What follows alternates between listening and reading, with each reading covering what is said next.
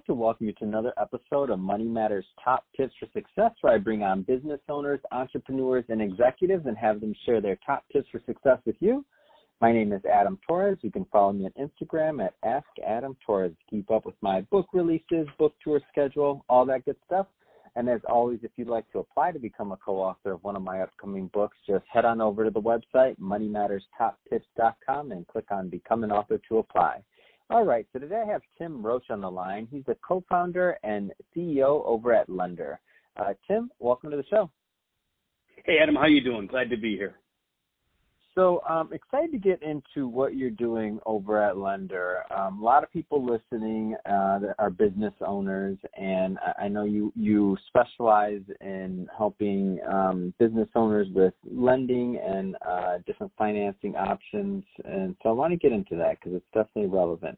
But before we do that, let's just start with a little bit more about your background. How did you get started as an entrepreneur?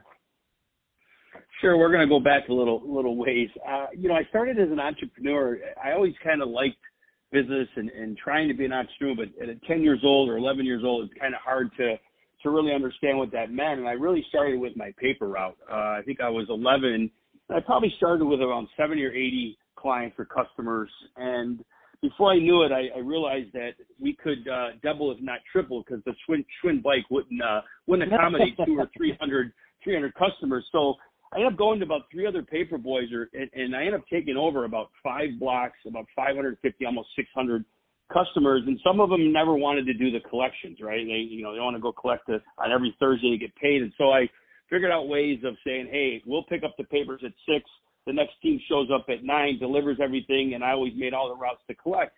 And so that kind of gave me my first little glimpse into being a young entrepreneur.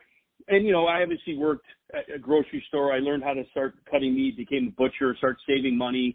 And I remember buying my first truck when I was 16 and started a small little landscaping company. And it was, I'll go back a little bit to my age. It was actually, probably never even heard this phrase.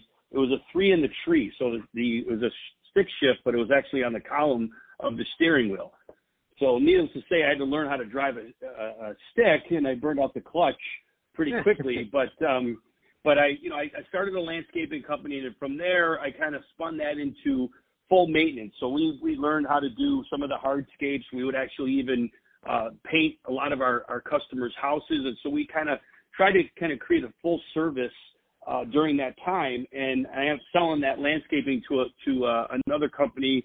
I probably had about 90 customers and doing some of the painting, sold the truck, and I actually joined the military. But that was kind of more really early on for me to be able to start seeing entrepreneurs and other businesses. And for myself, how to not really understanding what exactly I was doing. But I just kind of had that entrepreneurial bug of always wanting to get something accomplished, getting something going, having a little bit of a business plan in place. And that really started to happen after I left the military. That kind of gave me a better sense of responsibility, a better sense of discipline. So I really, when I left the military, I went into business. My brother and I got into the automotive business, and we did that for a couple years and spun out of that and started another company. And I decided I needed to take a pause, and I actually went back to college. So I wanted to finish school, played a little football, and then got back into the business community. And so it was, it was a great little journey there. And then obviously once I started understanding business a little bit better and having some great mentors to be able to help me was really helpful. Wow. So I think it's you definitely, some people say, somebody's not born an entrepreneur. Well, I don't know. You had some great businesses from growing the paper route all the way to landscaping, pretty textbook, and buying your first truck from working a side business. That's awesome. What kind of advice would you give to that new entrepreneur that's maybe just getting out of college, or maybe they didn't go to college and they're getting started out there in the workforce trying to carve out their way? What kind of advice did you give them? Well, I think the biggest thing is, we all have an idea, right? I mean, everyone had an idea, and turning that idea into reality. And it comes to the why or the purpose or your vision as I talk to it, and then figuring out from there, what do you have to do? And, I think it's really important to get past the how or the why and then it becomes your vision. It becomes you having some form of core values. And one of the companies that comes to mind for me that I remember reading on was 3M. And 3M's whole thing behind their leadership team was they always had a sense of their core values, but sponsoring innovation, protecting a creative individual, solving problems in a way that, makes people's lives better, right? That defined their organization and it gave it its soul. So I think, a company like that many, many years ago that had that core value and that core focus, that also falls back to some basic things for true startups is, have you actually put a business plan together? Do you have a 1, 3, 5-year plan? I can't really conceptualize going out to 10 years, which a lot of people say, hey, did you start with a 10-year plan? I can't get there. 5 years is kind of the longest I can get to, and then I back into a 3-year, then I back into a 1-year plan. And I think that really helps you kind of map it out and having the ability to understand, what your business plan is. A lot of us, when we initially start, we're lacking something. So making sure that you have that plan in place. Knowing your market. Before you dive in, don't be the 7th nail salon within a 6-block radius, right? I mean, knowing your market. Financing. Not all of us can go right to the bank and get proper financing. So most of us go the way of crowdfunding or friends and family or equity, right? We give up a little bit of equity to get that initial tranche of capital, and then we go the way, hopefully, of a good debt structure. And in location, as everyone talks about it in real estate, it's still extremely important today, even on the web. The visibility and what you get, obviously, on the web is just important to having the best retail location. So those things are really important. Understanding your data, understanding your analytics, your market trends. How does it affect you and your industry? And then I see some things when business do start and they're 1 or 2 years in, and then they expand too fast, too quick of expansion. They don't actually have, their new products or how it's going to affect them. They don't have everything surrounded around them. They haven't properly prepared their planning, and they didn't put the correct perspective on it. And I always say that when all else fails, preparation prevails.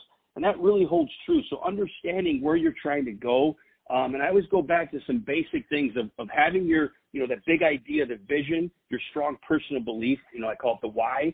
But then after that, you have to put some other really good things in place, your core values, your business plan that surrounds that around. What's your core focus? What are you guys really, really passionate about?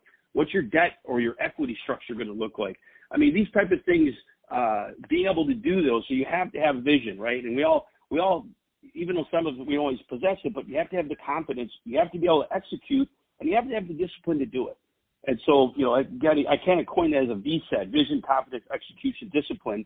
Those are all important things. I kind of gave you a lot of different points to talk about. It all comes back, though, to your reasoning why, your big idea, your why you're doing this, and then backing it up through a proper business plan, through having correct debt or equity structure, putting a 1, 3, or 5-year plan in place. And then one thing that I didn't talk about, it, even though it's becoming more popular, is the HR process. It's become so important in today's industries and markets is how do we hire? Are we hiring the right people for the right seat? How you're evaluating them? What is your hiring process? What is your onboarding process? So I mean, all of these things, even if it's your first hire, right? Your startup, it's your first hire. Hiring that right person out of the gate is so important to your success of your business. No, definitely, especially in that first employee is, it really is key. And going through the HR process, I love that you brought that up. Very few people bring that up when thinking of startups and how that looks. But the HR process is complicated, especially state by state, depending on where you're at, what rules are in place to make sure that you're just fundamentally operating the business properly. It's super important. Let's change it up a bit. I want to talk more about what you're doing over at Lender CEO. So what kind of clients are you helping, and what are you helping them with? So we're a specialty finance company. We basically have an ACH product, a working capital product, or a traditional factoring, so payroll, staffing, purchase orders, as well as we have a corporate debit card. So our business owner, on average, what they look like, somewhere between 10 and 50 employees, doing revenues between $500,000 and $5 million a year. We fund in all 48 states. We currently do not fund in Hawaii or Alaska. But our goal is basically to help the small business community with greater flexibility. Kind of a hassle-free approach is what we believe in. We think that we call it business funding made simple, the way it should be. And so our goal is to be able to help our business owners, educate them, hear their stories, because that's so important to us as a company. Is we learn so much from our business owners of what they're looking for, kind of their pain points.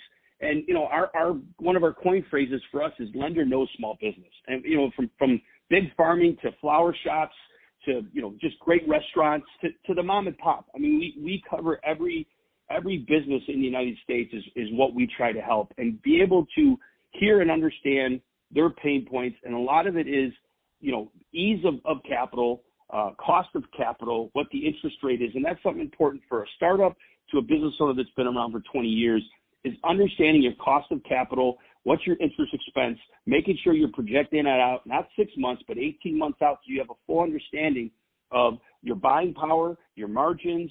All of those things are really important to you. So we've really listened to our customers and understood that we give them really great flexible options. We hear what they need. A lot of businesses are seasonal, right? So if you're going to be in your busiest time, that's when you're going to want to pay back the most. And if you're in your slowest time, that's really when you're going to want to pay back the least. So it doesn't really make sense for me to come to you and say, Adam, I'm going to charge you the same amount every month, weekly, daily, whatever it may be, excuse me. And you're going to say, well, Tim, that's great, but I'm really busy in the summer months as I'm a really large landscaper in Illinois. But in the winter months, we kind of slow down a little bit. So we understood that, and we started creating flexible payment options for our clients that they could basically kind of pick and choose. We'll actually walk them through it. We're trying to basically really help our clients understand the benefits of what we're doing, as well as educating them on, hey, there's some new tax laws on restaurants that you guys should probably be aware of. We have our CFO spend a lot of time talking to a lot of our clients. I spend a lot of time talking to a lot of our clients because it's important to us, and it's important that we create that relationship with our clients that, hey, we're here to build your business. If you're successful, that means that we're going to be successful. So that's really important for us. So I'm sure it changes, obviously, from client to client, just like every business is different. But that being said, what are some of the mistakes that you find people make when going out and looking for a lender? Great point. I mean, real quick on that is when you say that, we look at the entire story of the business owner, not just the credit score. That the big thing is banks still struggle with thinking outside the box. But when you're talking about some of the mistakes that we make when we go with other lenders is, one, understanding what your true APR or your cost of funds, as I refer to it as, make sure you understand that, because that's really, really important. The second thing is what is right for you. Sometimes some of these lenders will say, hey, you're approved for $100,000 when you came in and said, I need $30,000 for the expansion of my patio. That's all I need.